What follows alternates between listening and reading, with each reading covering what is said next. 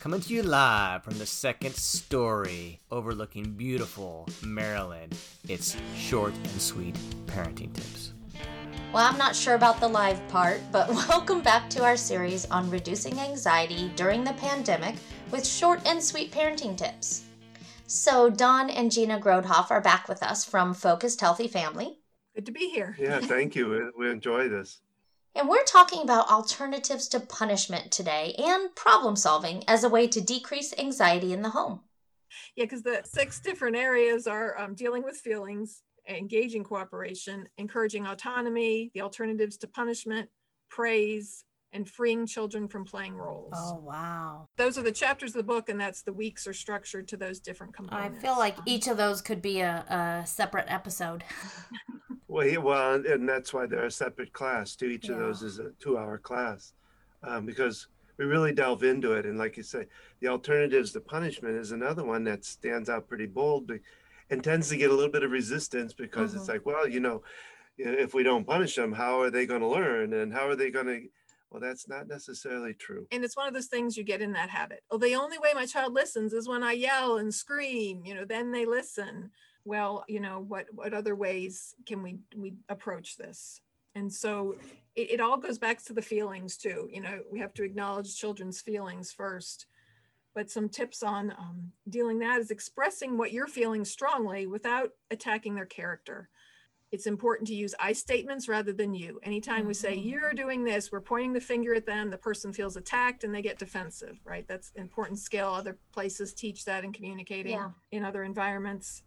And so, I'm really angry when I see, a mess in the bathroom after you've taken a shower. And now I have to clean it up. So rather than, you're so messy, you're a slob in the bathroom, what have you done? You're gonna have to clean the whole house now. And, stating your expectations to your children.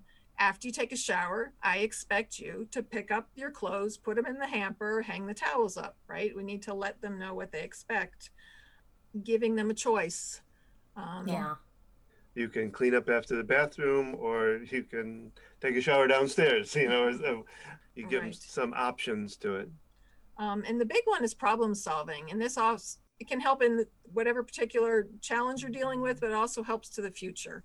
They've done something, they're losing things, they're not getting their schoolwork done on time. So you set up a time, we need to talk about this and discuss this. You don't necessarily do it right then and there. It's got to be a time where your kid is calm, not over hungry, not overtired, right? Understanding your child and what time works. And then you sit down and say, okay, this is the problem. You're not getting your schoolwork done. This is a frustration. We're going to brainstorm some solutions. And you literally take a pen and paper, or if you do it on a tablet, and write down all the suggestions. Even if your kid says something ridiculous, like, I'll just never go to school, I'll never do my homework.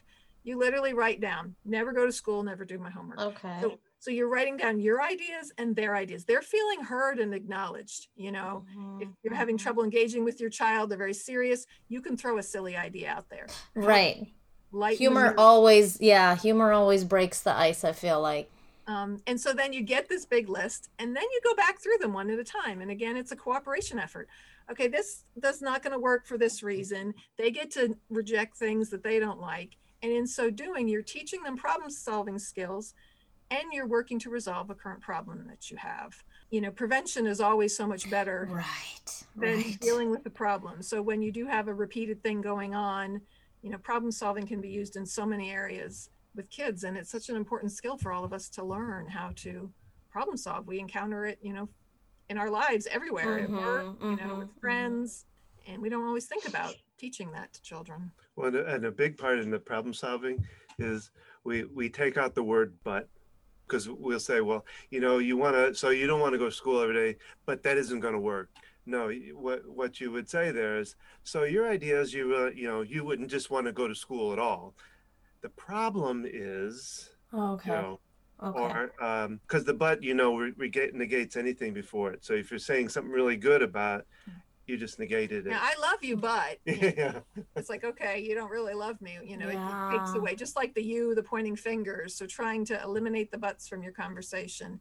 And the easiest way to do that is, the problem is, the law requires us to go to school. It's important that we learn, and these things are important. So changing Some of it's changing the language and how you say things.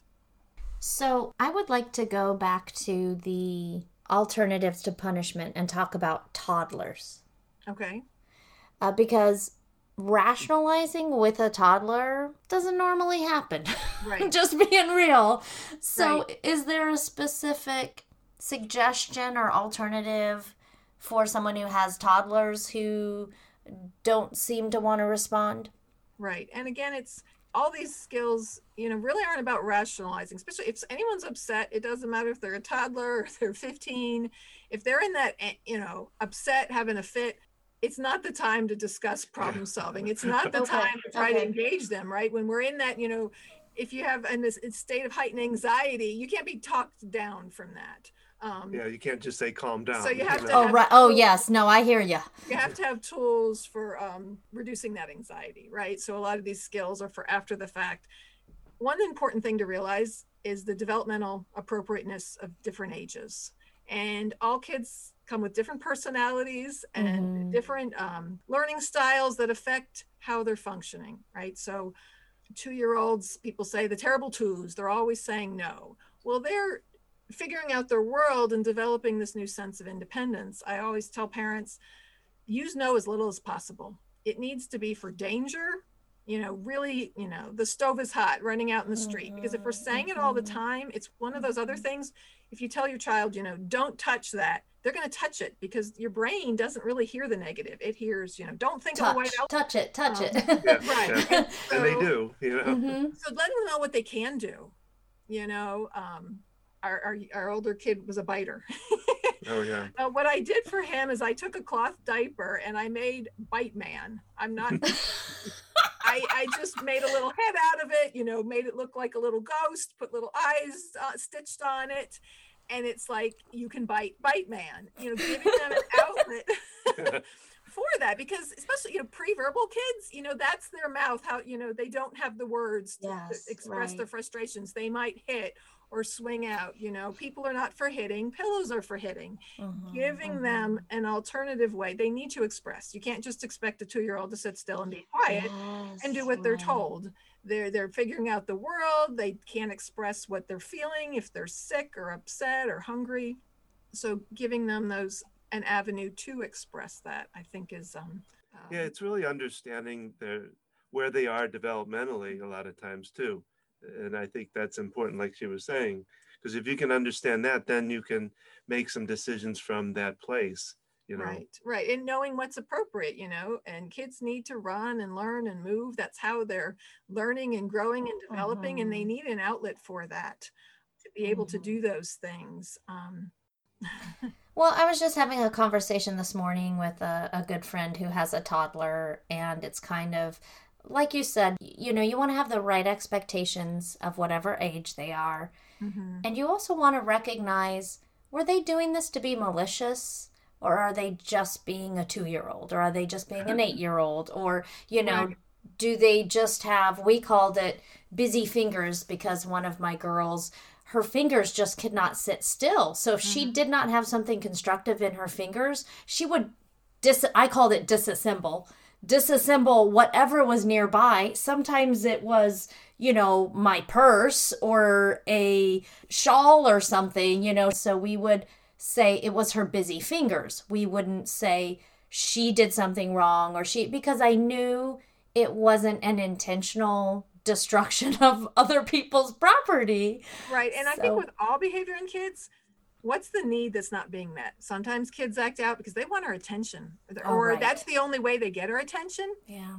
Is when I act out, and even if it's negative attention they're getting from their parent, if that's the only attention they get, they're going to continue to get that because kids want their parents to pay attention to them. And if they're not getting positive attention, they're going to continue their behaviors to get the negative. So, always looking at what's the need. And you did it perfectly with, daughter. So she probably is a kid who needs a fidget cube.